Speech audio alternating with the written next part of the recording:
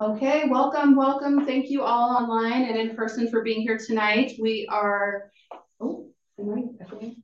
No, okay, just wanted to make sure the audio is okay. Can everyone on Zoom hear me? Okay, I see a nod from Kobe. Let us know at any point in the chat or verbally if you can't hear me. Otherwise, I'll just keep speaking at this level, and we'll ask everyone in the room to do the same. But we are really happy to have you all here. We've done a lot of work in the community since the last time we all convened to talk about the Kingsgate neighborhood update to the plan. And so tonight we're going to be going over the key themes from both the visioning workshop on November 29th, as well as the community survey that was issued and ran from October to December. We also are going to take time to review the drafted vision statement. Hopefully you all had time to at least look at that. If not, it should be in your inbox or it should be here for you all, and we can kind of look at that together later on tonight. And then we'll be going over some of the key changes and the next steps of the process. I'm going to hop out real quick to mute myself because I'm getting some feedback. There it is. Okay. Good to go. I'll reshare.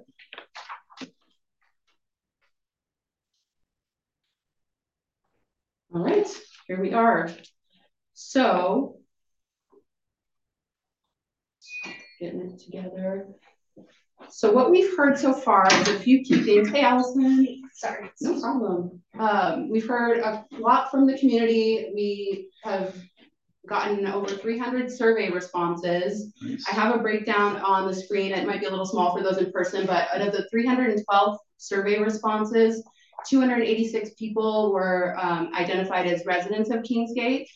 We heard from 13 business owners, 18 employees, a lot of students, 15 of those, more than I was expecting, and then a lot of visitors of the Kingsgate area too. And from all that feedback, we've identified a good amount of challenges or opportunities for improvement within the neighborhood.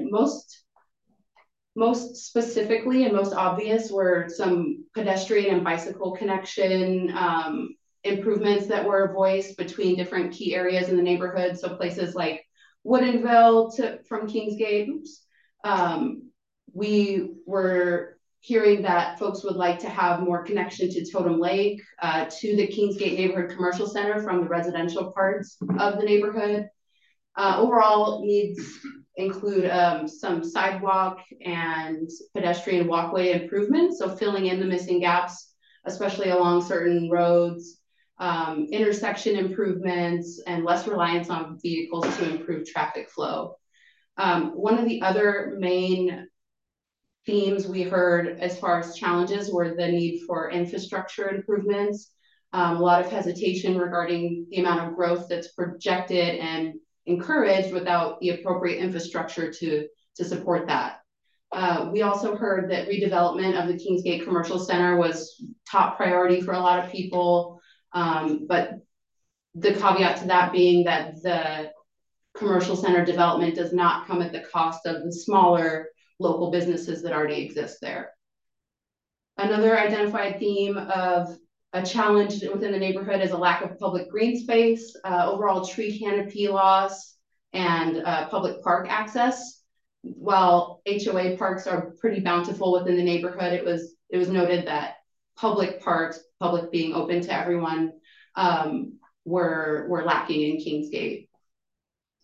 A lot of folks recommended traffic calming measures and better traffic management, especially near the commercial center and up near the border of other jurisdictions like Woodinville, lots of congestion there. It was suggested that mixed-use development is placed strategically within the neighborhood to allow people from diverse backgrounds to have affordable access to housing in Kingsgate, but generally folks were opposed to new development and changing the built environment. We were told that using smart growth techniques to not destroy the neighborhood was really important to the respondents. And what do you mean by smart growth techniques? Yeah, so the smart growth techniques, I don't know exactly the list of them. Allison, do you have any input on that? I forget. It's like an overarching theme of growth. Yeah, I would say like 10-minute neighborhoods fall into smart growth principles, mixed use, moderate density near transit. Sorry, you're good. Things like that.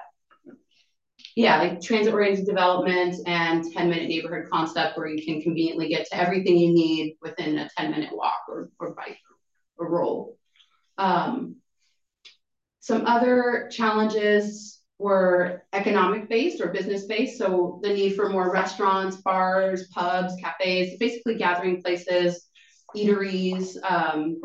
Improvements in transportation infrastructure and services was paramount within the survey responses, and at the visioning event, I say that was a common theme throughout each activity that we did.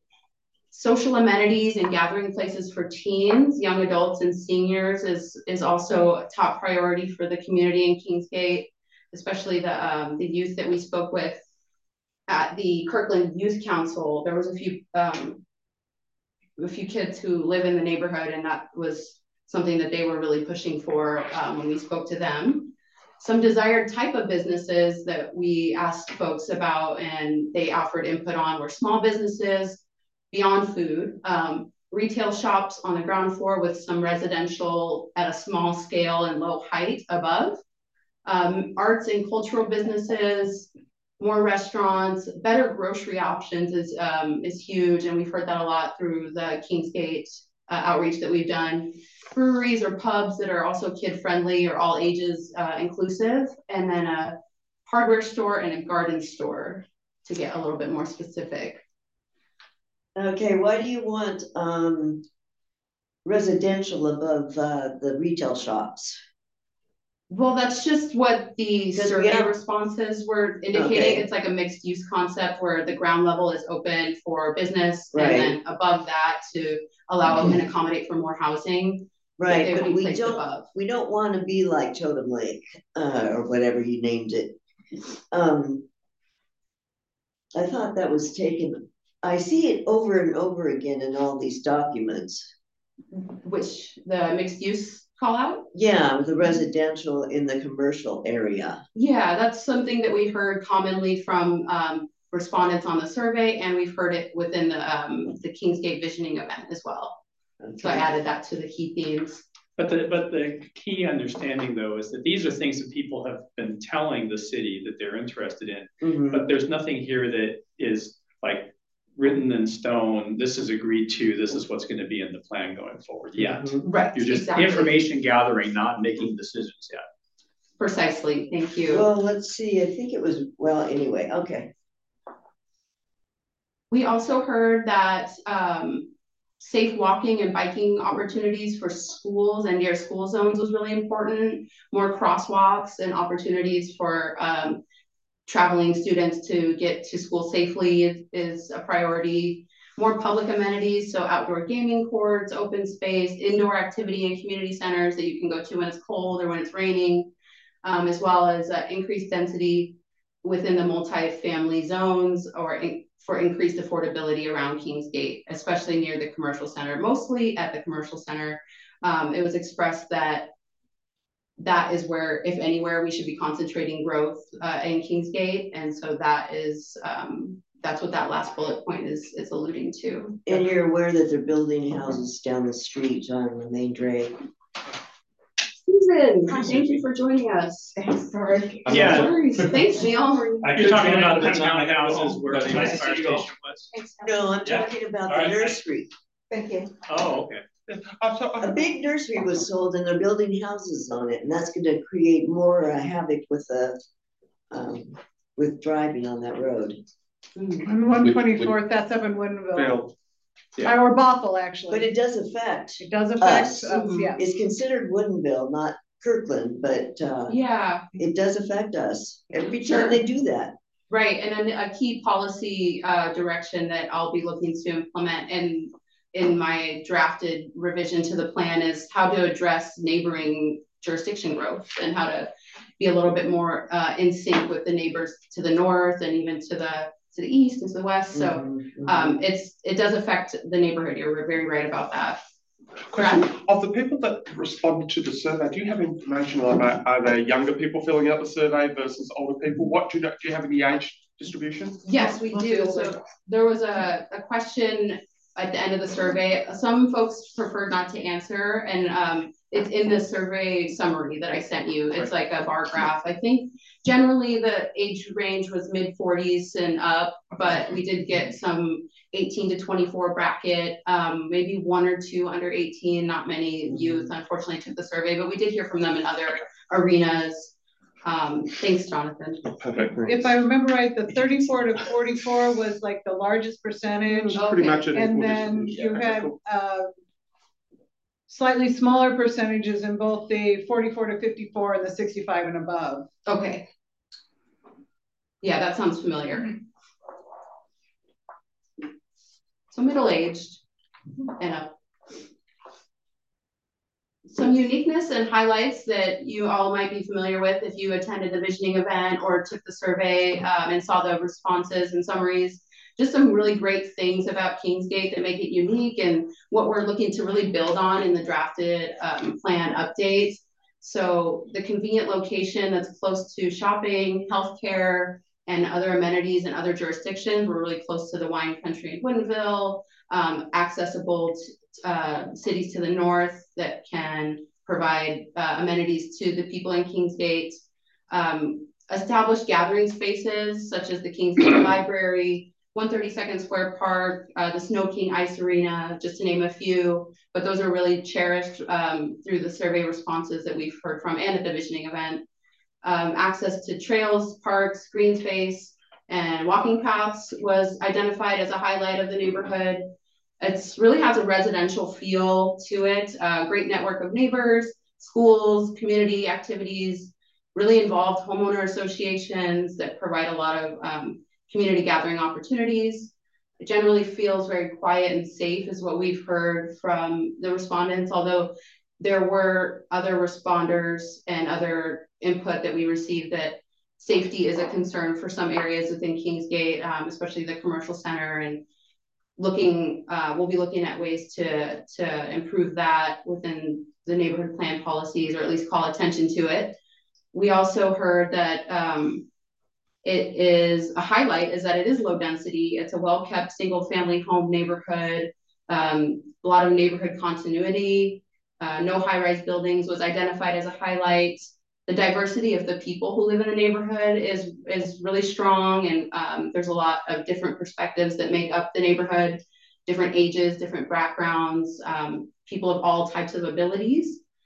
One major location-based highlight was the Totem Lake Connector Bridge, was mentioned a lot, access and close proximity to the Cross Kirkland corridor, and other bike and pedestrian infrastructure isn't too far away. The schools are high quality. There's a high percentage of dog ownership, which I didn't know. That's a great fact. Identified as a highlight. And then neighborhood pools that act as community gathering space, like the homeowners association pools. So those are just some of the great things that we'll be looking to build upon within the updated plan and really double down on. One thing that I find curious, it's like you talk about low density single family homes, and yet in the previous slide, it's like we want more mixed use. Yeah. I see a bit of a contradiction. Totally. There. Yes, and it's a different perspective that people are bringing, and different things that they value. Some people really value the low density. Some people see that as an opportunity to increase the density. So we're not probably ever all going to agree on that, but it does seem that both have value to them with the neighborhood.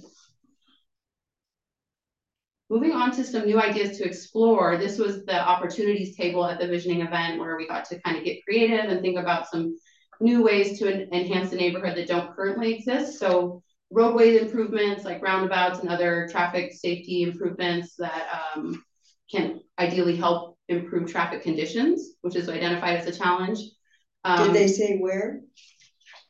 In general, that was kind of what I was reading. There were some specific ones that were called out. I don't have the name of the streets at the top of my head, but there are some specific locations that I passed on to the transportation planning team. So they'll be looking at that when they update the transportation strategic plan. I'm guessing the roundabout was mostly suggested for that intersection that we share with Woodinville, just above San Michelle. Right. Oh, yeah. I think a that's good the main one that was 144th mentioned for a and roundabout. 132nd. Well, and we've also talked about having one at 136th Avenue and 132nd Street. Oh, okay. 136th. Yeah. That's helpful. Oh, okay. You said 136. 136th Avenue and 132nd Street. Okay. Was talked about as a roundabout for several years, and then they ended up not building it because it was too expensive. But that area is known to have a congestion issue. Well, yeah, it's very busy at rush hour. So who would pay for that? Would that be Us. the traffic department, or would that be passed along to the people that live there? King County, I mean the Kirkland taxpayers. Yeah. Yeah, that's what I'm Kirkland saying. taxpayers, everyone pays for the traffic. Well, one of the subdivision developers provided about $250,000 for that 136th, 132nd intersection, and it just wasn't nearly enough to do the roundabout. So it ended up being just kind of a bit of a reconfiguration of it. I see.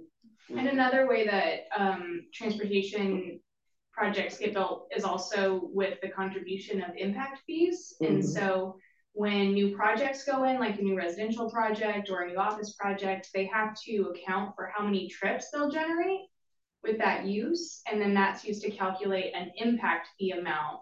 And that goes towards projects that are on our adopted capital improvement plan list. And so I'm familiar with that. Yeah. Okay. Yeah. So a few different ways, taxes. I don't think it'd be enough, but anyway.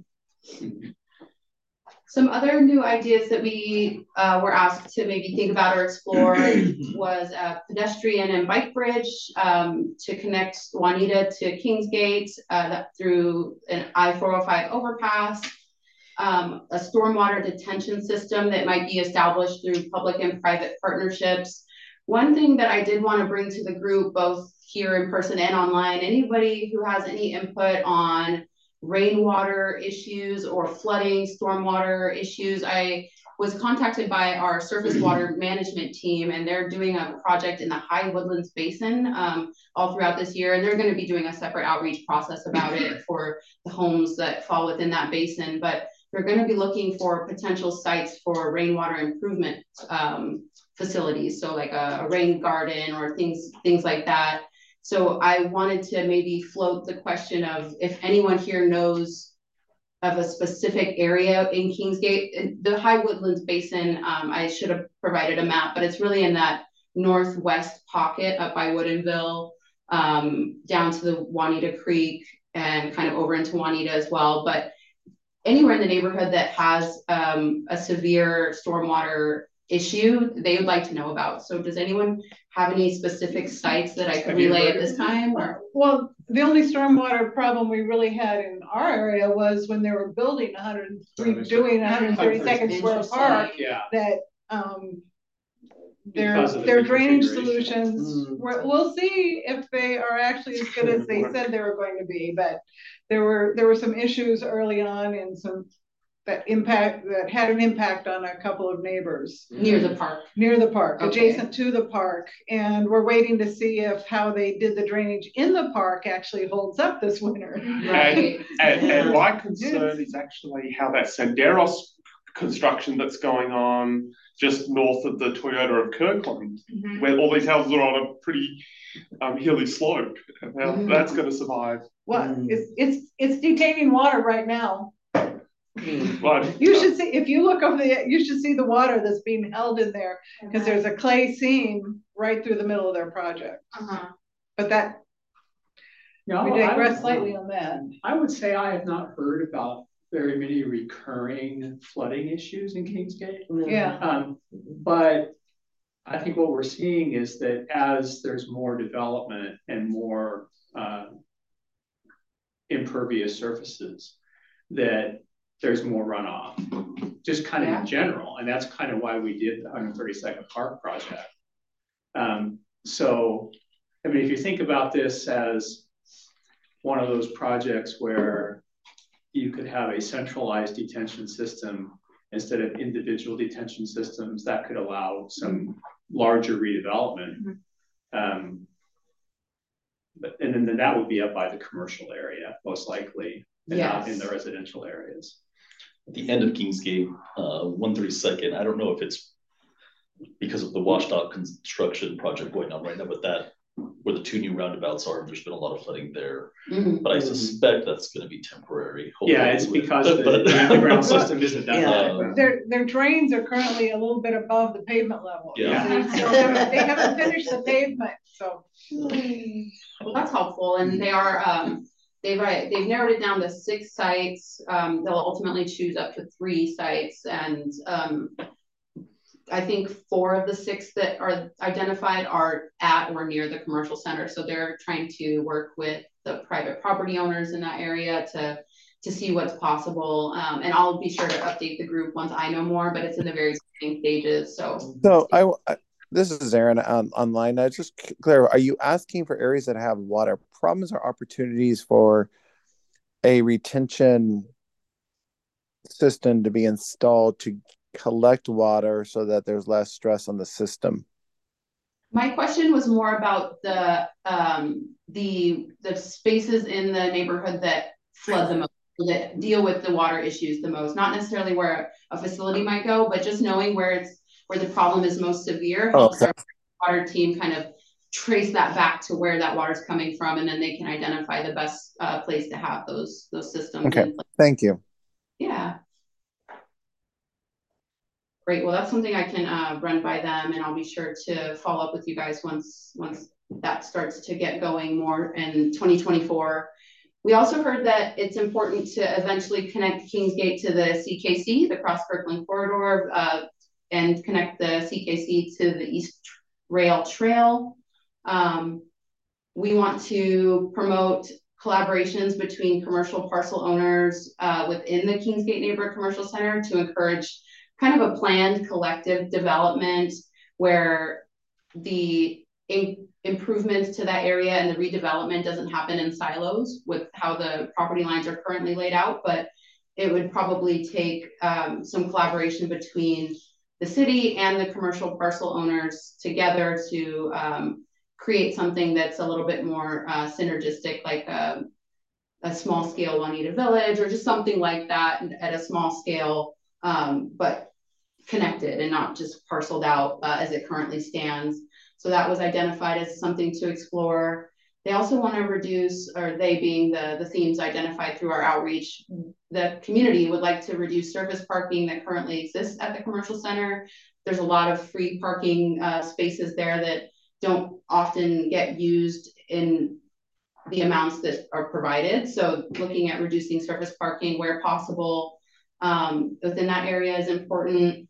Assessing the zoning requirements for opportunities to promote the 10-minute neighborhood concept, which, as we mentioned, it's just a matter of you being able to conveniently walk to the places that you visit the most. So school, work, the grocery store, a park, any sort of recreation, having those within walking distance is the key to promoting the 10-minute neighborhood concept. So that has a trickle down effect of traffic relief and sustainability efforts, getting us out of vehicles to making an improvement on our greenhouse gas emissions targets, which we have citywide. We need to aim to reduce those pretty drastically by 2050 is the first milestone. So just exploring ways on how to do that. And over 50% of our greenhouse gas emissions are emitted through mobile combustion, so meaning traveling with cars. So that is how that connects to the 10-minute neighborhood concept. We also heard that renaming the neighborhood to Evergreen Hill is an idea that— Okay, that's an old topic, and there was a over 200 signatures regarding that topic to keep it at Kingsgate.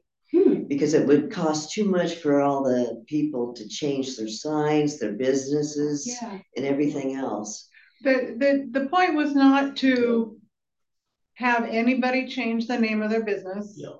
The point is just for the neighborhood plan on No. for Kirkland is to rename it something inclusive of all of the subdivisions up in the area. It is inclusive of everyone. No, Kingsgate is not inclusive. Neighbors, when I was trying to say that, people would say, "Why are you doing this? You don't live in Kingsgate." I'm like, "Yes, I do." I'm like, "No, you live in Hazen Hill." I'm like, and people who live in Kingsgate 3-4 for a long time. But it needs to change. If we're now part of Kirkland. We're part of Kirkland, like that. Those names existed before this part was. This part was not or something else, because part of we've talked to people who lived there before Kingsgate developments were put in, and they wanted to call the place Juanita Crest, but the developer just basically blasted the Kingsgate name over and over again for the major developments that were put up there. I live in Forest Grove. Nobody has a clue where Forest Grove is. No, exactly.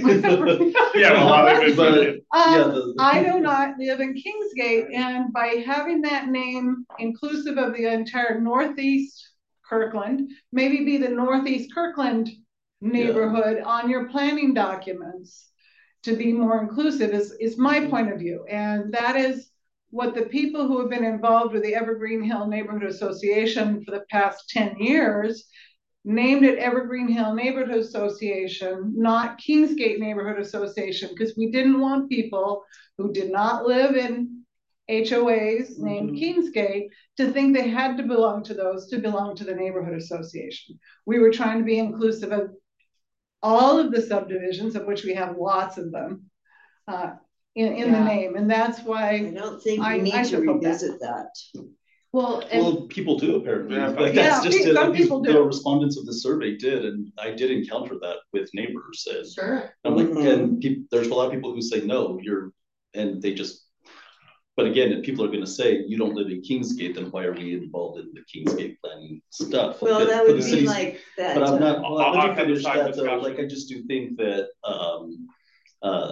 That's the intention behind it, is that so many people who don't live in an HOA that is named Kingsgate, if you live within the city of Kirkland and say an HOA is called High Woodlands, a neighbor says, you shouldn't be a part of this survey because you're not King. It's not about your HOA. And the misnomer causes a bit of confusion. Well, that's just like bridle trails. They have several different developments over there, but yet everybody calls it bridle trails. Exactly, and that's so just same thing. Bridle trails doesn't have a huge subdivision called bridle trails. That's just it. Like, that's exactly what we're trying to say. Is it is like it, we want it to be like that, because I don't think that because I live off of 132nd and my address falls within what would be considered Kingsgate, but neighbors in an HOA that's officially named Kingsgate with CCRs that are. So the key point is you're never going to get unanimous. No, but it is a valid consensus. And what you have to do is figure out what the decision process is going to be. And that's if it's going to be a vote, or is it going to be the council decides, or whatever. That's what has to be done, because the neighborhood will never coalesce around the neighborhood. Correct. Well, yeah, and it would ultimately be up to city council with maybe a planning commission recommendation to change the name. What I wanted to discuss regarding that is we kind of did some digging into what that process would look like. So I want to give that information to you all.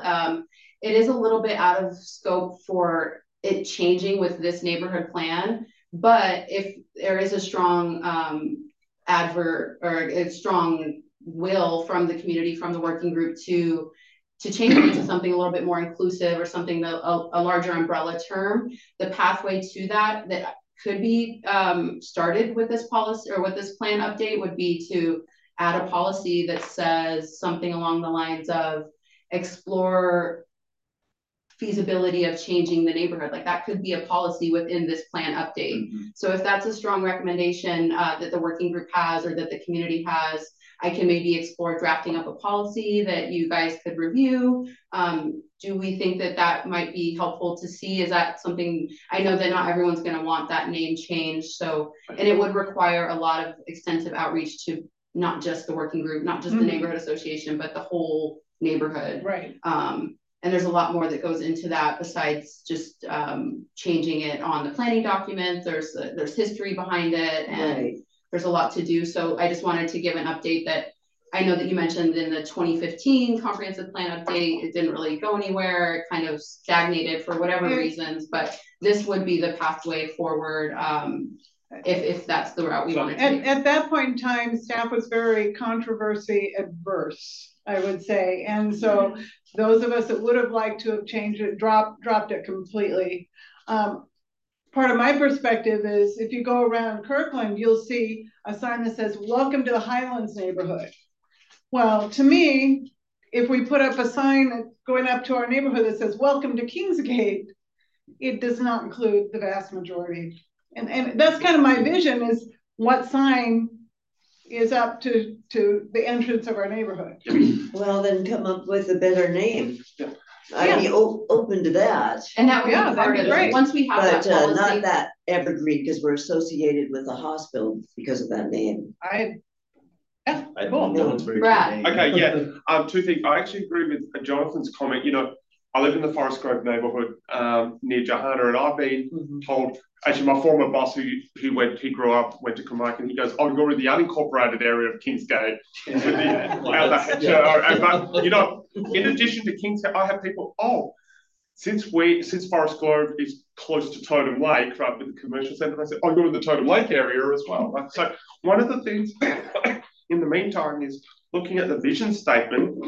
You start off by going, Kingsgate is a predominantly residential. Maybe has a sentence to define what Kingsgate is. To say Kingsgate is, and have a sentence to say it's not just the HOAs. It is a geographic area encompassing the northeast area of Kirkland. Yeah. To really point that out, and then, you know, and that'll start the process of also educating people what Kingsgate is. For sure. Well, I think it says it on some of the maps that I've seen with the city. The neighborhood association map, I know, has that verbiage on there. That, but yeah, so with the policy, if it were to go into the plan, that creates kind of a foundation for future work studies or future work that the planning department does. So now that it's a policy, we can say, hey, let's explore this, let's take some actions, let's just explore the feasibility. And maybe it's not feasible, maybe people don't want it, but if we can at least get the ball rolling with this plan and to look at it, though. Quite honestly, you know,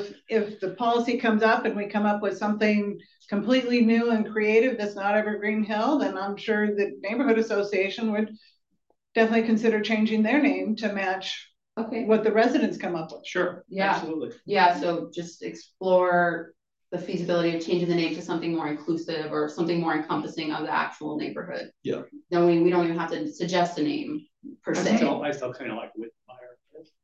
Yeah, we had quite a few that went around. There were Totem Lake Heights. Totem Lake. Totem Lake at one time was called Lake Whitmire. Lake Whitmire. I wanted to put Plateau in it at one point, you know, Evergreen Plateau or something like that. The you know, like the Plateau. Plateau. But I think in the meantime, I'd like that to be called out in the vision statement. Thank you. Directly will be. How about anyone on the Zoom room? I think we just have Kobe and Sage, or excuse me, Shauna. Do you have any opinions about that? Just trying to loop you guys in from afar. I'll say that I was just typing this, by the way, so thanks for looping me in. The Kingsgate 1 and 2 HOA sign says Kingsgate 1 and 2 HOA. I believe it says in the Evergreen Highlands, and I'd prefer Evergreen Highlands to Evergreen Hill if we decide on that. It just sounds kind of more suave, in my opinion. I don't like it. That's fine. We already have a Highlands neighborhood. But... Yeah. True. So the one point that stuck out to me on this was the connecting the CKC to the East Trail. I would like to go a step beyond that. I would like the city to acquire the East Trail that remains inside the city limits, right? The CKC ends at 132nd Avenue because that was the city limit at the time it was acquired. And the city should really own all of it up to the north end of Willows Road, where the city limit is. That's good input. Thank you. Okay, well, good conversation, and it's not a closed-ended conversation at all, but Moving on to some other key ideas that were suggested that we explore was a way to bolster the plan that, or in a way that retains the businesses that currently inhabit the commercial center. So different ideas that were talked about were maybe providing rent subsidies or rent regulations or other affordability measures for commercial property owners within the Kingsgate area. The development of the shopping center should not come at the cost of the existing local businesses. So that's just something that we heard from the community multiple times, that sure, development and redevelopment of that area could serve the community quite well, but just recognizing that the businesses that already are there, they have cultural anchors. They provide a lot of services for the people currently. So not displacing them if at all possible. And when we're talking about the commercial center, that's where the Safeway is, correct? Safeway down by, and then So 7-Eleven, Snow King, that whole plaza, both of those plazas on either side. Pizza Bank. You know, Bartels is closing in that next to Safeway. Yes. It's closing Tuesday. I don't know what's going in to.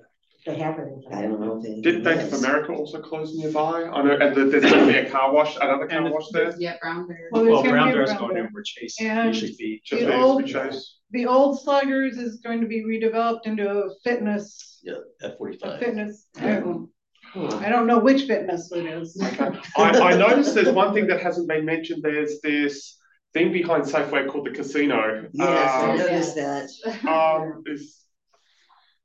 How did that sneak in It's there? extremely profitable and it's not going to go away. Okay. Right. It's a conditional use. I've never even been there. The city gets over $1 million a year in tax revenue off of it too. Really? Oh, yeah. So yeah. So quite profitable. That next to the last bullet point you were just talking about, it's a really difficult thing for people to understand, that it's impossible to redevelop a property and keep the businesses there. They have to move. And that happened with Kirkland Urban. All the businesses they were in Kirkland Urban. Well, most of them ended up permanently moving. They did not move back in because when you redevelop something, the rents come in at 4 or 5 times what they were when it was an old dumpy building, right? And it's the same thing with the apartments around the Safeway. If people are talking about, well, let's have greater density, but to create greater density, you have to tear them all down and build higher density buildings, and that means the rents are going to be 2 or 3 times what they were. So it's a little bit incompatible. The idea, if you want to hold on to what was good about what's there now, and yet upgrade it all, and think that there's going to be no impact, or it's very difficult. And then you lose your walkability because it's like, oh, we're not going to have a shopping center. We'll get in our cars, right? And then you have to drive. At least during the time of redevelopment. Yeah. Right. And you hope some stores come back in. So. Quick question. Is there really no way the casino could be relocated? I'm just genuinely curious. It's like right across the street from a daycare center. Oh, sorry, I missed that. The casino, is there any possibility of relocating it? I don't think. Well, number one, it would be impossible within the city. Right. Because the city bans gambling unless it was grandfathered in because it pre-existed annexation. Which this did. Which it did. Yeah. Right. And so the only one that did. Yes. Yes. And so they would have to move out of the city. And the company is not under any desire to do that. So maybe people lost interest in gambling. I went on a walk the other day. The parking lot was very full. So I've never even been in there. If they didn't have customers, they wouldn't be $1 million a year. Yeah. Right. That was mentioned in the survey quite a bit. The casino and just the area around the casino and possibility of banning that type of use. But like mentioned, it's a private parcel and they were grandfathered in, so not too much we can do unless they chose to redevelop. Then we could. I think there's restrictions on how much they couldn't necessarily increase the capacity or anything like that. So they're kind of stuck with what they have, or when they decide to move on, they would have to move out of the city if they decide. So they own the parcel? The property owners do. I don't know if that's the same. It's actually owned by the Hockey Association. Oh, okay. And the casino owner has a long-term lease on the building. Okay. And so that's why the Hockey Association is so financially stable. It's because they're getting pretty good rents out of the casino. And it did used to house gambling, because that's where the Hockey Association had their bingo hall. Yes. That's right, that's right. And before that, it was roller skating rink. Yeah, roller skating. Yeah. Susan, I think you were about to say something. It keeps the arena going. It subsidizes the operation of the whole ice hockey program. So, but not everybody's aware of these connections. So why? Yeah. Anyway, but I'm really curious is if people who were complaining about the casino are complaining about the idea of having a casino in their neighborhood and the social impacts of that, or is there actually concern about increased crime and those kind of things? Because the city could do things about the crime without necessarily shutting down the casino. But at least from what I see, and we're all subscribed to the crime reporting sites. That's the problem. There's not. It's the bars. It's the bars that have the problem, not the casino. That's true. Yeah. And it's called a casino, but it doesn't have all the slots and all the other things of a casino. It's a card room. Yeah. So live and let live. And you don't play cards, at least not successfully, and be drunk at the same time. That is wisdom quote I ever heard. Sounds like a guiding principle almost. That's right. I just like to keep my money. Yeah, that's right. Shauna, did you have anything to add to that? Oh no, I was just gonna say, like, I think if the general area was being better developed, like better lighting, then less concern about the crime piece. I think it's just because there's so few businesses open there right now and it's like all adjacent. So that kind of adds to the general nature that currently exists. But I think if there's a solid plan to build it up, then, I think they could coexist potentially with the right plan in place. But Chewy's is an excellent point. 144th Street is extremely dark. It is. And it needs a lot more streetlights than it has now, just for pedestrian and bicycle safety. Yeah, that intersection is dangerous. People don't really stop when they're going to take a right. Yeah. Yeah, and that kind of brings us to that last bullet point of established beautification regulations for development within the commercial center that call for pedestrian access paths, native vegetation, and lighting for safety. That was mentioned multiple times. So yeah, if we are gonna redevelop that area, do it strategically and do it in a way that promotes safety and accessibility, not just by car. And promotes green space. 144th south of 124th. That's pretty dark. It's only got a couple of street lights there. Does it? It's just to the east, going up the hill. Yeah. No, going going west. Oh yeah, it's dark there too. Yeah. Kingsgate Highwayland.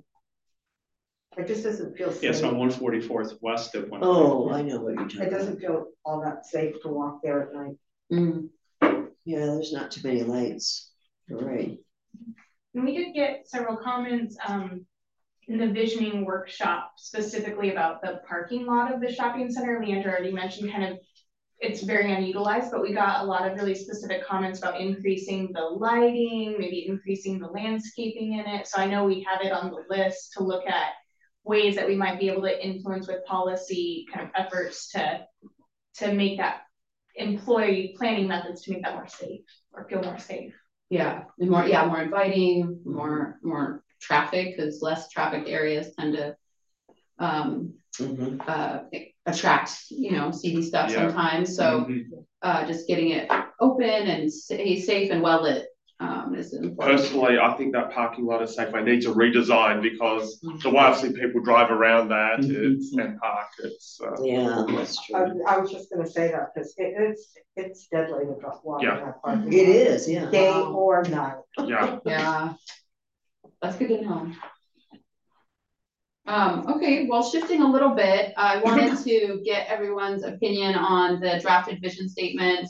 Before we dive in, I just wanted to really relay the importance of the vision statement. We're going to really use this as a sort of beacon of light to draft our policies. So it's important that we get good input from the working group and from the community on the vision statement. So once we start drafting the plans, everything we write is to support this. So we want to make sure this is perfect and as perfect as it can be for the general community. So we can throw out what we see and don't see on here? Yeah, I just wanted to really get everyone's input on the direction of the vision statement, maybe not wordsmithing or word for word, but if there are certain words that trigger a thought that you might think isn't appropriate for the vision statement, please let me know. Otherwise, we're just looking at the main ideas and the kind of values that this vision statement promotes in order to move the neighborhood forward. Well, my opinion goes back to the commercial center, and on this it includes retail service and housing needs, and I think housing needs should be taken out of there. Okay. My concern is the transportation issue. We have the low income housing project. Oh, Kirkland Heights.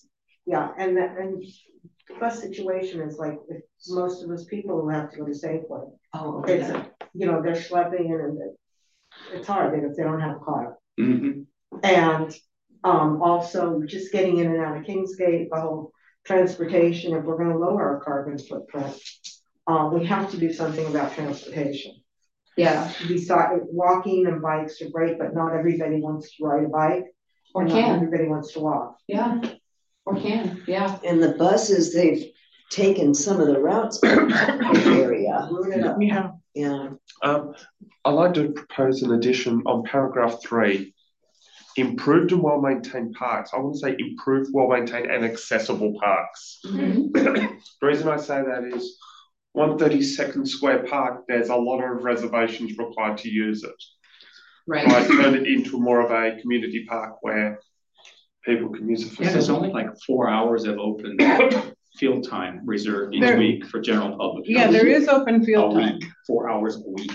Wow. Yeah. Yeah, that's a great point. Adding that they need to be accessible to all.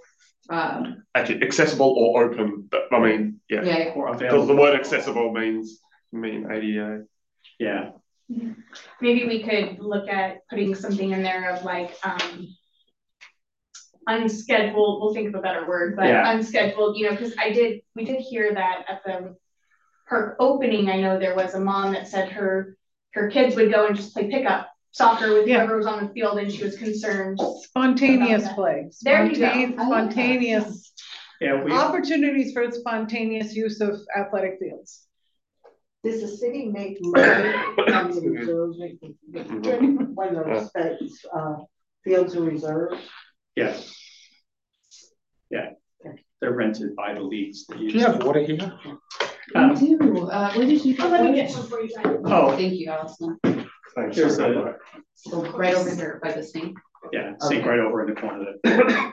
So on the park issue, I think Brad's aware of this, that while 132nd Square Park was under redevelopment, the city stood up a temporary playing field under the power lines to the east of Kirkland Heights Park. Have you heard about this?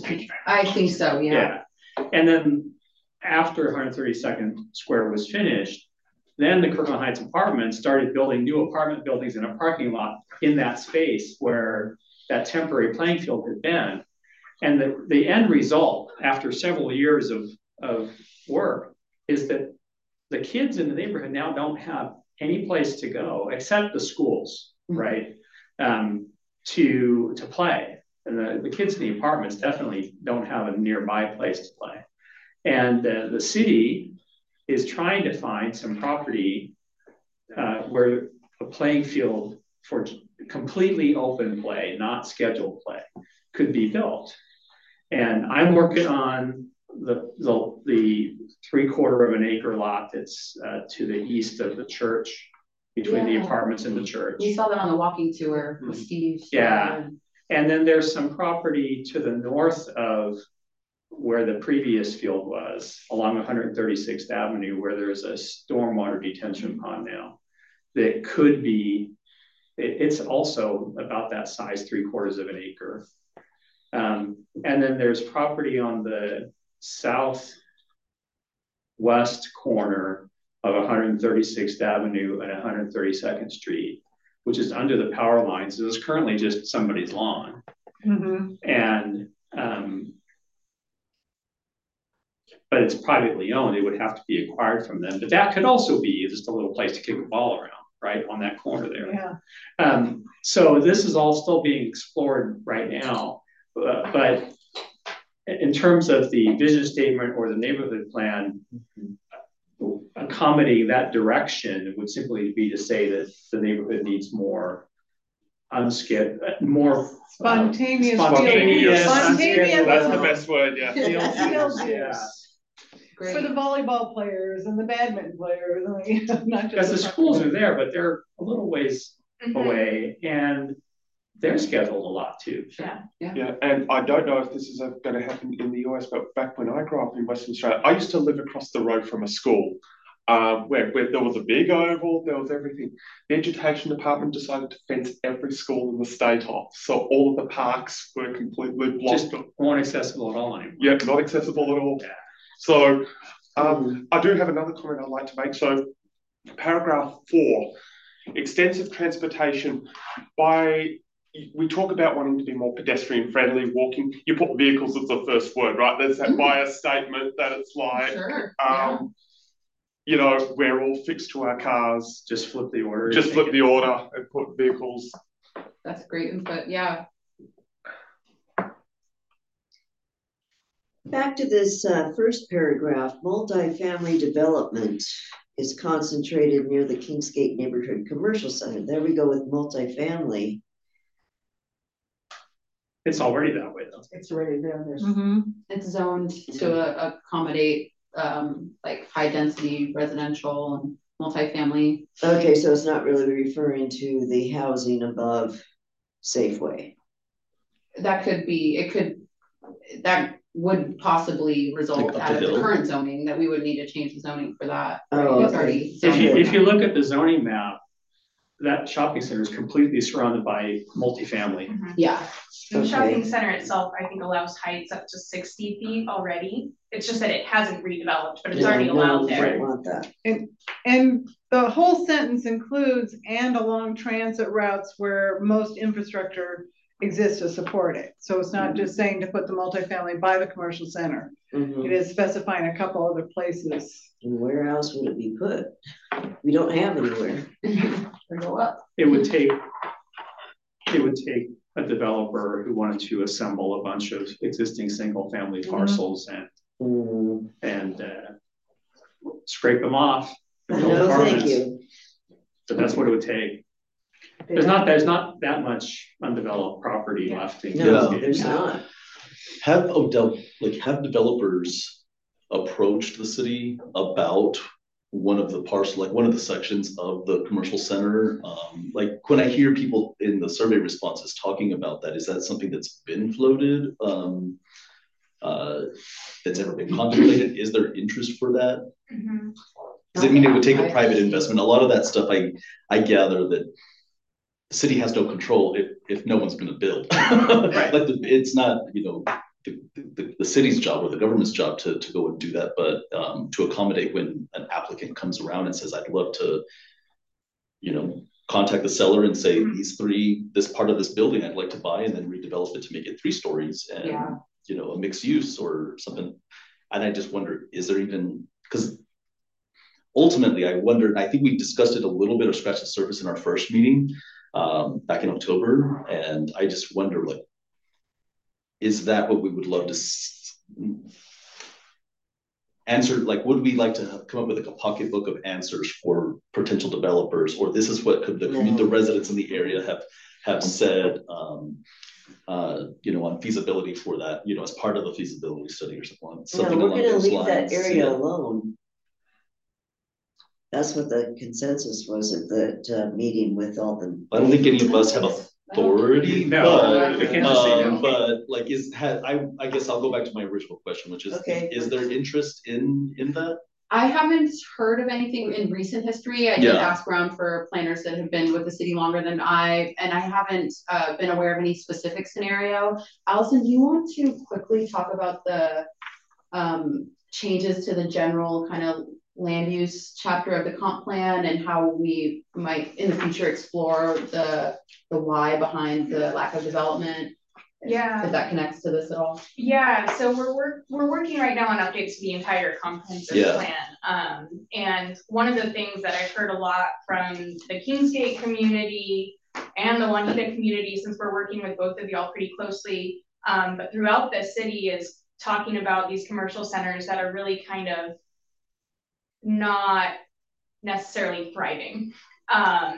And I think we're hearing, not consensus, it's not everyone, but I think from the people we've heard from, the majority of folks have kind of commented that we need to look at something that can sort of revitalize those areas, something that's going to encourage more businesses to fill those spaces, possibly look at redevelopment because they could be areas that are already well suited for more housing development because we know we need more homes for the people that are moving to Kirkland. Mm-hmm. And so it's just proposed at this point. It's drafted, and you're getting the preview tonight because Planning Commission hasn't even seen it. But we're looking at suggesting a policy that would tell us to really deep dive into the existing zoning of those commercial centers and identify if there's any hurdles to redevelopment. Like one example, it's another one that it's hard to find consensus on, but one example is our parking requirements. We know that we require quite a bit of parking right now in some areas of the city, and parking's expensive to build. So if I was talking to a developer and I say, hey, you have to build this many parking spaces, and they say, doesn't pencil, can't do it.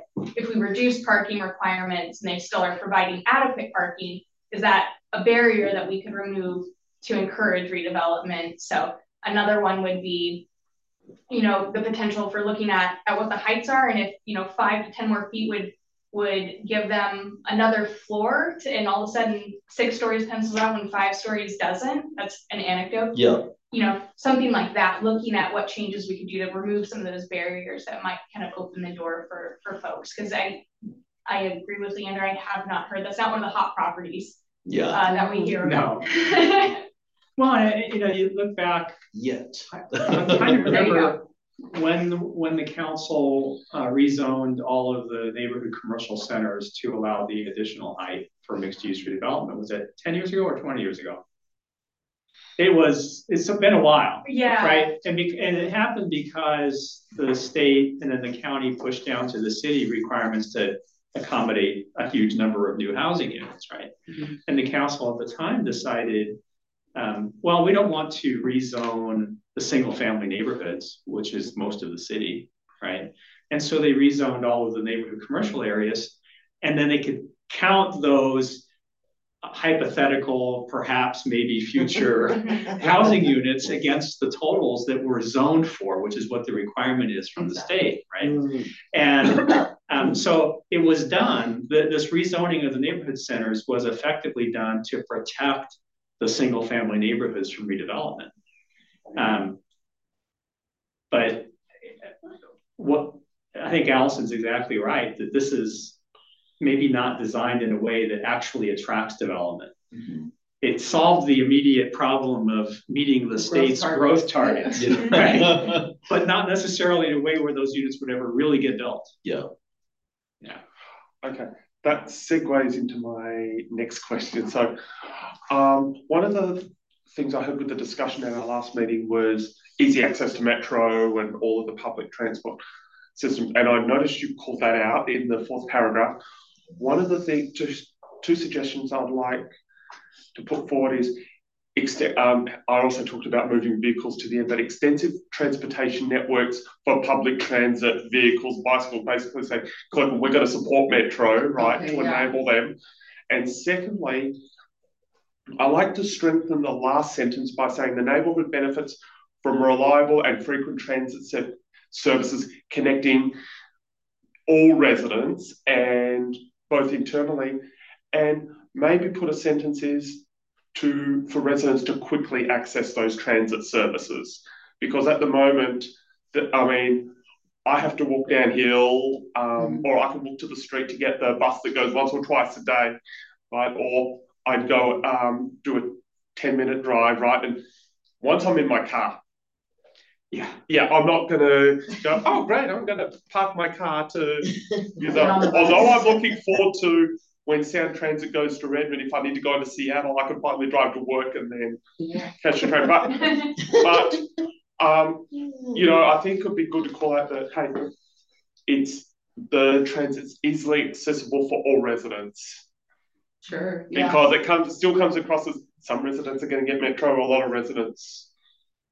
Well, it could be clarified in that next to the last sentence, the last sentence of the fourth paragraph, the connection to the regional transit network, right? Whether it's the BRT system or whether it's the Metro local routes or whatever it is.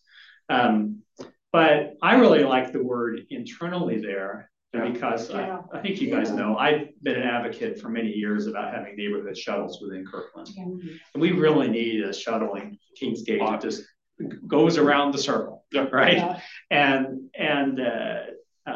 it's expensive, but Kirkland's getting to the point financially as a city where it can afford to do some things like that and not have our future transit needs completely dependent on Metro. Because Metro is more and more inclined to, skew their service hours towards areas that are viewed as more needy than Kirkland.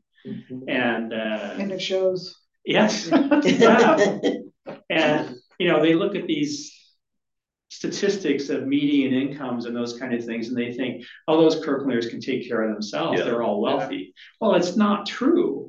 But that's nevertheless the way it works out from a planning perspective. And so we don't get the transit hours we used to get.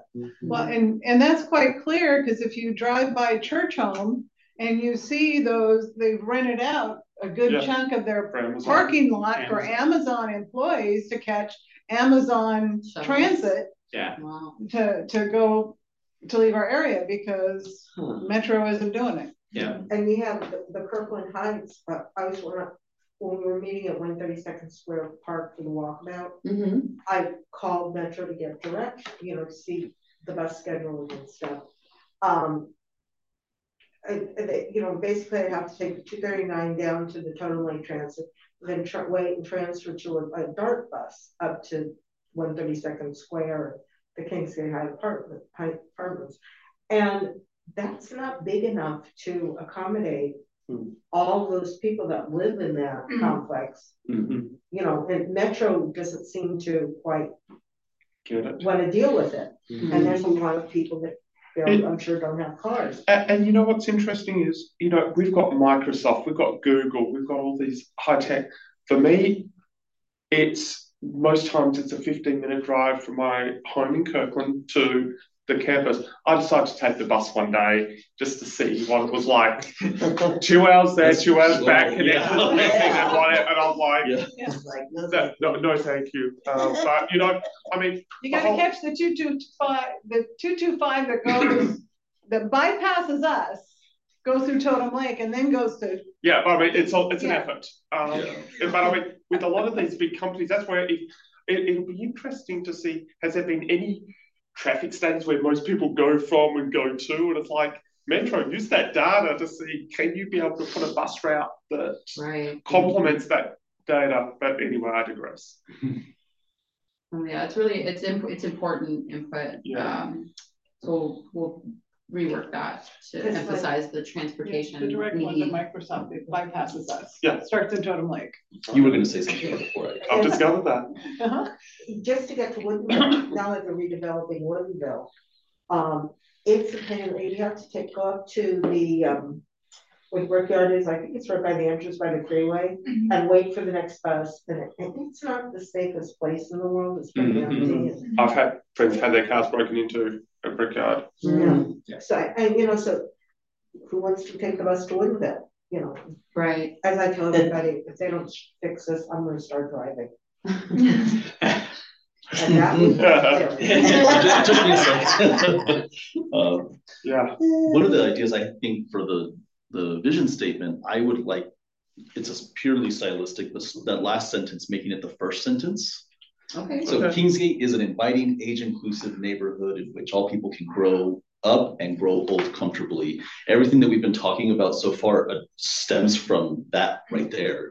And I think starting that there, then that can guide and help organize the rest of the vision statement. Because I also just like, from a writing style, Kingsgate is, I know what I'm about to get a definition or a vision, and that introduces me to the vision.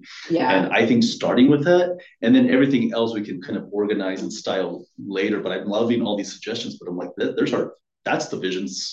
That's the intro to the vision. That's the thesis of the vision statement. If there was one. And in addition to that, Kingsgate is an inviting, age-inclusive neighbourhood in the northeast area of Kirkland. Where people can grow. And then you've got that big sentence. You've defined what Kingsgate is, isn't it? One thing that did stand out to me is I question how, and it's just food for thought, but the phrase tight knit, where that the origins of that in the vision statement, because if it is inclusive, tight knit doesn't always scream inclusive and welcoming, and inviting and inviting. Yeah. Like, I mean, cliquish. It's and I think it screams that a little bit more than hometown feel. Things like that I just think we want to celebrate our diversity, make sure that you're coming here and invite more people here, and show that there's demand to live here, that those developers can come in, create that housing that we want. Yeah, community sounds good. Community feel. Okay. Yeah, because tight knit could also feel as, you know, we are our own little enclave, right? Seattle freeze. Yeah, it's so tight knit. If I don't fit in the net, will I be welcome? How there's a piece of legislation I just sort of glimpsed at the thing that out of the assembly committees passed a change where single family lots could be divided in half for tiny homes. It just got voted out in committee, and I don't know, will that supersede HOA rules? We haven't reviewed, at least planning hasn't reviewed that one yet. I just heard about it this afternoon. I'm guessing it's in my inbox to review for the legislative work group. That's for subdivision, or I think it has to do with reducing minimum lot sizes or capping minimum lot sizes. Okay. So it would open up a lot more land for redevelopment. I know we did some research, our city attorney's office helped us do some research into how HOAs were impacted by the middle housing legislation that passed last year. So we probably need to look at it again with them. But we could try to do some of that research before we meet with you again. Because I know in Kingsgate 3 and 4, you'll have to go to witness protection if you divide up their lots. Yeah.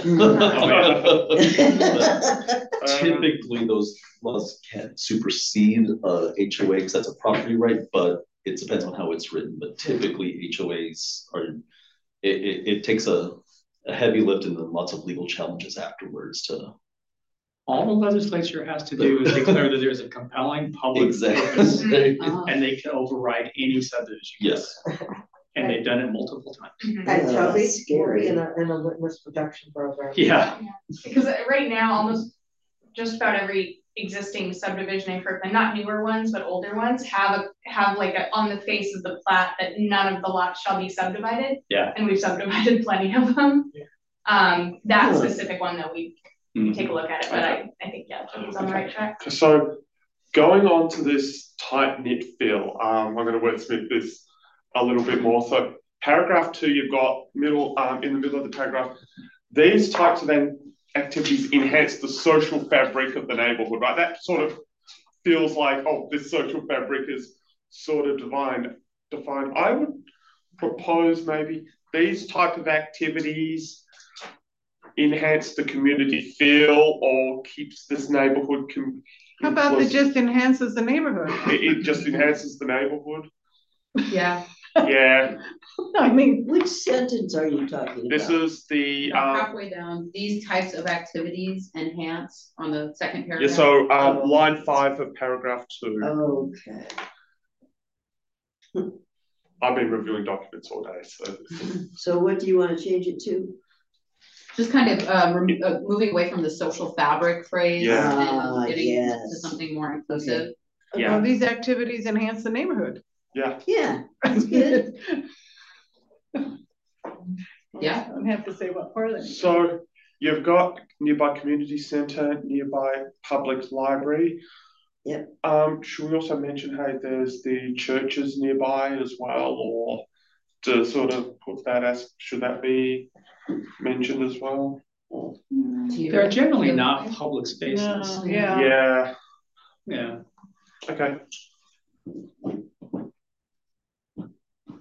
Any other ideas? So this is a future envisioned community center we're talking about. Right? Exactly. Okay, yes. good. Yes, this is the vision of what this we'd is like. 20 years from now. Yeah, that's right. Because the interconnecting transportation networks definitely aren't the streets of our subdivisions. Do you know when this was drafted? When was this created? Well, this is a new one, but the existing one was adopted in 2015. Gotcha. So, and that is quite a bit shorter. It's very kind of bare bones compared to this one. We had a total of 3 meetings on the neighborhood plan shortly after annexation. Mm. There's a little typo. It was like a little typo. Which one? It was a Principal. bye, thanks. Principles, yeah. Principal should be PLES. Okay. PALS. Gotcha. I was like, is this school principal? Like, it stood out to me. Okay. There are quite a few of those in the neighborhood, I guess. So. Great. And I'll add a little bit of context to the importance of the vision statement, and this goes for the new vision statement we're drafting for the comprehensive plan of we completed and I know Leandra's already talked to you all about this, we completed an equity scan of our whole comp plan in 2022, trying to find words that might kind of read as coded, like tight knit, like that might seem inclusive. And so, and one of the phrases that we used a lot in the last version of the comp plan, or the last adopted version, was like community character and retain residential character, and that means something very different to everyone. And so we were trying to search around for, how do we describe that better? And what I think we're kind of looking at as well, the vision statement is a really good definition of the kinds of things that people want to see, and that really is the description of the character. And so in the goals and policies, Leandra will probably be referencing the vision for the neighborhood or the guiding principles for the neighborhood. And so that's why this is so important, because we're probably going to employ a reference to the vision statement in a lot of places where we might have said like character before. Cool. Yeah, like just circling it back to what we really want out of the future of Kingsgate. One of the things that periodically people comment on Facebook is, and I can't regulate it in the, in the city policy, but in Kingsgate, they're looking for like a coffee house or someplace you can go that's, like more affordable, one of the fancy ones. And so you can meet neighbors and friends and have coffee or have a lunch or something. A lot of people start looking for that. Yeah, that's kind of what I was trying to get at with the social fabric term. Like those public spaces, collective activities, they really connect people and connect the neighborhood to each other. So we'll kind of figure out a better way to say that, because it is important and it is brought up, especially with the youth. They really want places where they can go without having to spend money, without having to buy something, and just be there, meet their friends, do homework.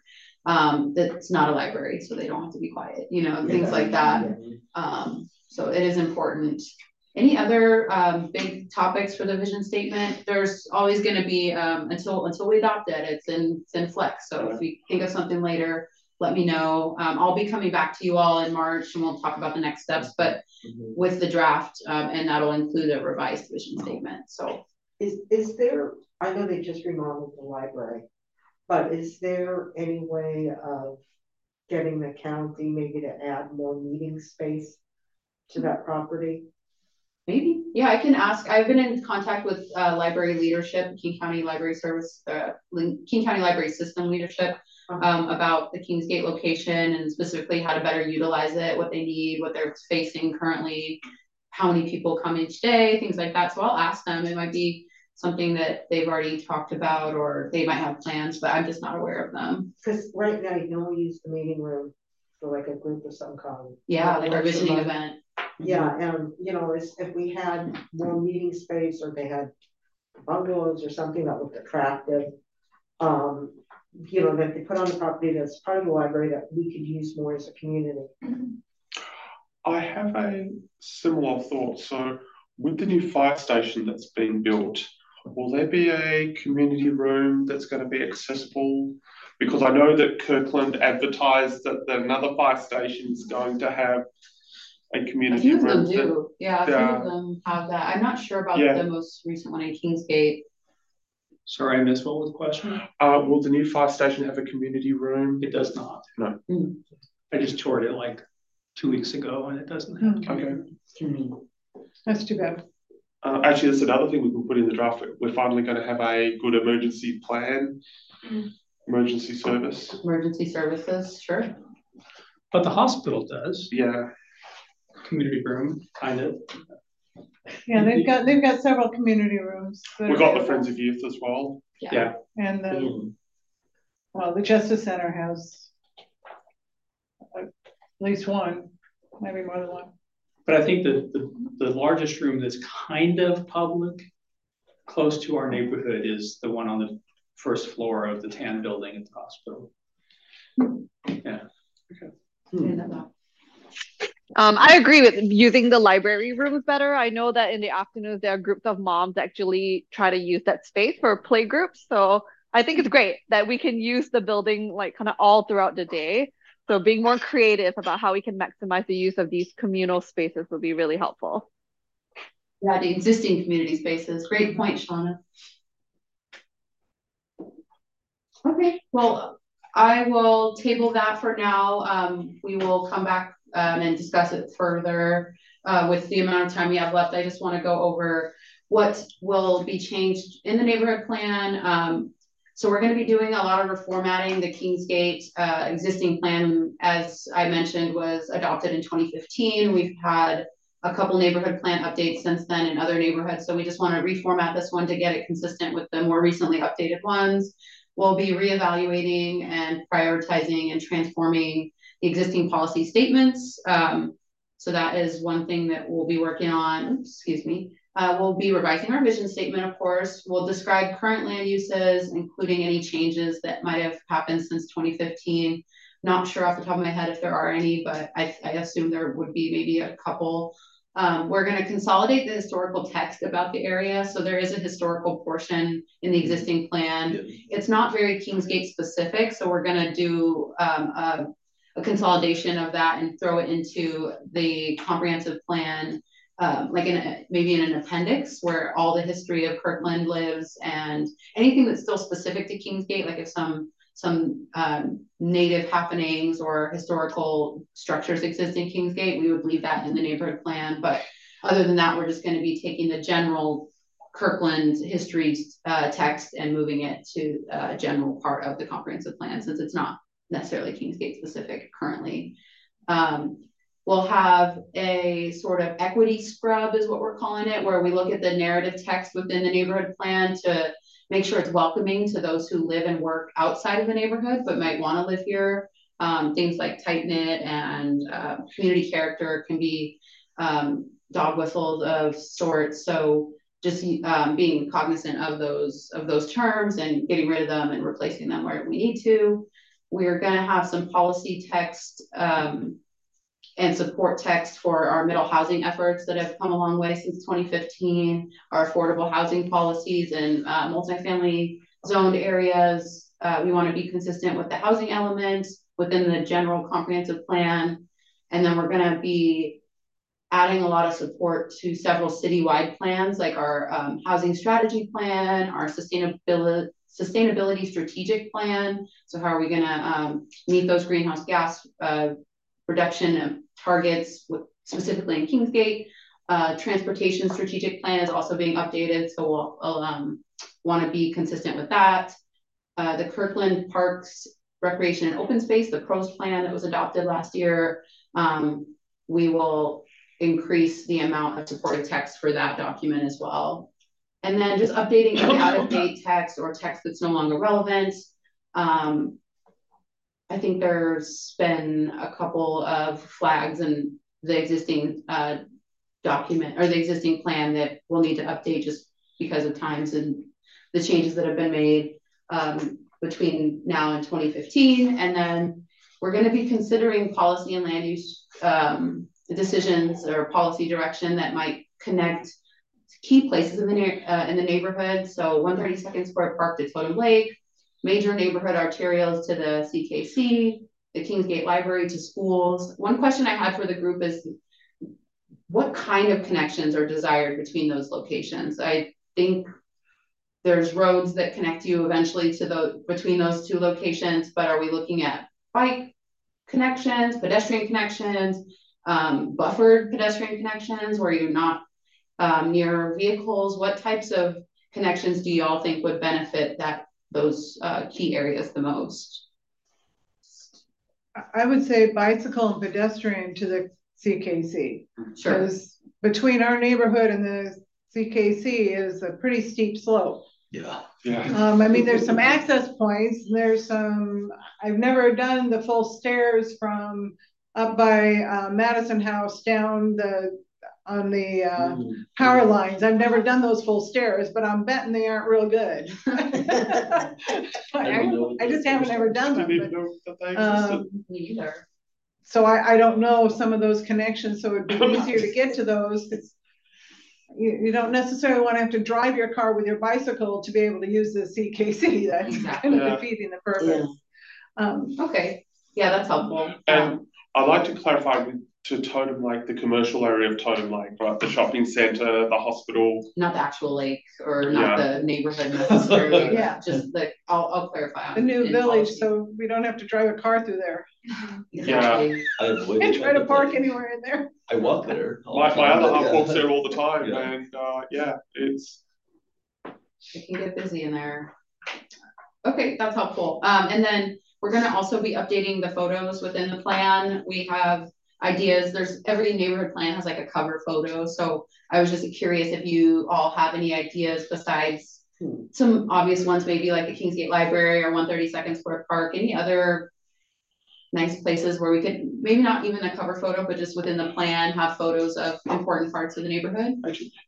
Not so much important parts of the neighbourhood, but I notice a lot of other areas like Kirkland's Totem Lake neighbourhood or Kirkland's Northcote. Is it possible we can get Kirkland to have a sign saying the Kingsgate neighbourhood or whatever we're going to call the neighbourhood down the line, because that would make up a neighbourhood sign. Yeah, that would be nice. Gateway sign. There's already Kingsgate signs up there, but that's the HOA. That's the HOAs. I do have a question on this whole process. We've talked the vision and what we like and all of that. You're talking about updating the land use policies since the last update. Have there been any community, any individuals or staff members that have recommended any land use or zoning changes within our neighborhood that we will see before the plan comes out, the draft plan comes out? Not for Kingsgate, no. So there have not been any community initiated land use requests. That might be a little misleading. We're just gonna see if the current plan needs to be updated with any citywide land use changes that we've made, which I don't think there are many, if any, in Kingsgate since 2015 that would need to be rewritten in the plan, but that's just something we'll be looking into. But sometimes with the neighborhood plan update, there are community initiated amendment requests. We're dealing with 2 in Juanita for the Michaels and the Goodwill site. So nothing specifically in the neighborhood boundaries of Kingsgate.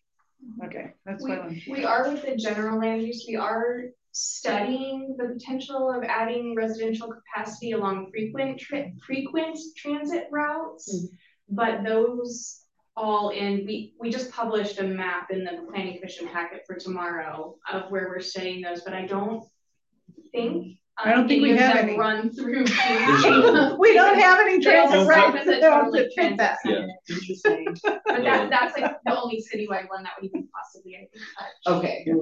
Okay. Is Michael's going to be taken down? TBD, Susan. Not sure. Oh, we're working through that. Where do we go to a craft store? They're closing down. Maybe we'll move it to Kingsgate. Conversion center.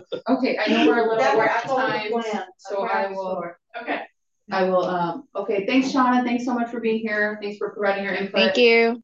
Thank you. Bye. Thank you. Just to review quickly the next steps. So with the guidance from the working group and the recommended vision statement as a guiding light, we are going to prepare and edit the draft plans from now until we meet next, which will be probably sometime in mid-March. The working group will then receive the drafted plan in full. You'll be able to comment on the drafted plan. We'll take your comments to Planning Commission for a study session on that draft plan in April. Staff will then take the Planning Commission recommendations or guidance along with the working group comments and revise the plan again, make sure it looks good. And then it will eventually go to public hearing for Planning Commission recommendation, tentatively set for May 9th. After that, after they make their recommendation, City Council will be briefed on the drafted plan, and we're shooting for an adoption later this year around November for this plan. That's just kind of letting you know the next steps and the opportunities for more input as well. Could you send me this slide so I can send it out to my membership so they know what the upcoming steps are so they can participate if they want? Yes, and that brings me to my next slide. I will do that. But just stay involved, and we really value the community input. I couldn't have done this drafting without you all. So by staying involved, we are hoping that some or all of the working group can attend the Planning Commission briefing at the end of the month or attend the City Council briefing. It's not at the end of the month, but that'll be at the end of February, just to give your experience and share your experience with council and with Planning Commission and provide your insights to them directly, as they're the ones making recommendations for how this is going to play out. So if they hear it from the group, it tends to bolster any ideas that you have. And then participating in the review of the drafted plan. So the next working group is scheduled for March, and we'll really be leaning on you all to help us get this tailored up in a way that makes sense, in a way that we can build on it for the next 20 years, or at least when it's up until it's updated again in 10 years. But you'll send it out as a Word file so we can comment on it and send it to you in writing, because I have some business travel, and in March I might not be able to attend that meeting. Okay, yeah, no worries. It'll come to you well in advance too, so you'll have a chance to look at it, provide input, and then in March we can record that session and send it out. Is that date already set? Mid-March. No. Okay, well, as soon as it's set, I'll pull the group. Let us know. Yeah, I'll pull the group to figure out which dates in March are most available for you all, and we will go from there. At what point do we receive the final version of the vision statement that we worked on today? That'll be next time we actually the final draft. It's a draft. Well, the final won't be until, I would say, May 9th is when the public hearing will happen, and we're going to be bringing the finalized draft to Planning Commission, and that'll include the updates that we did here, as well as all the policy updates. That's right. So mid-March, we'll see another one. Okay. Yes, I'll take the feedback that we talked about today, as well as some other feedback we've received, switch it up, tailor it, and then you'll see another draft, but that won't necessarily be the final draft, because it then has to go to Planning Commission. They might have comments. We'll incorporate those comments, take it to them again, and then we'll go to council. Okay, so basically not just the City Council, but the Planning Commission has to sign off on this before it goes to the City Council. Yep, they'll make a recommendation to adopt as drafted by staff. And what we'll probably do in this case, because this is a unique project in the involvement of the working group, what we would probably do is note if the Planning Commission made a suggested amendment to the working group's version of the vision statement, so that City Council knows the working group suggested this, Planning Commission suggested that. So if there are changes, that we call those out so that your perspective is still represented in what council's looking at for adoption. Great. Any questions? Any comments? This has been great. Thank you all so much for being here. Thanks for the energy you put into making this. Yes, Yes, thank you. Happy to do it. They needed it. Night, everyone. Have a great rest of your evening till I see you again.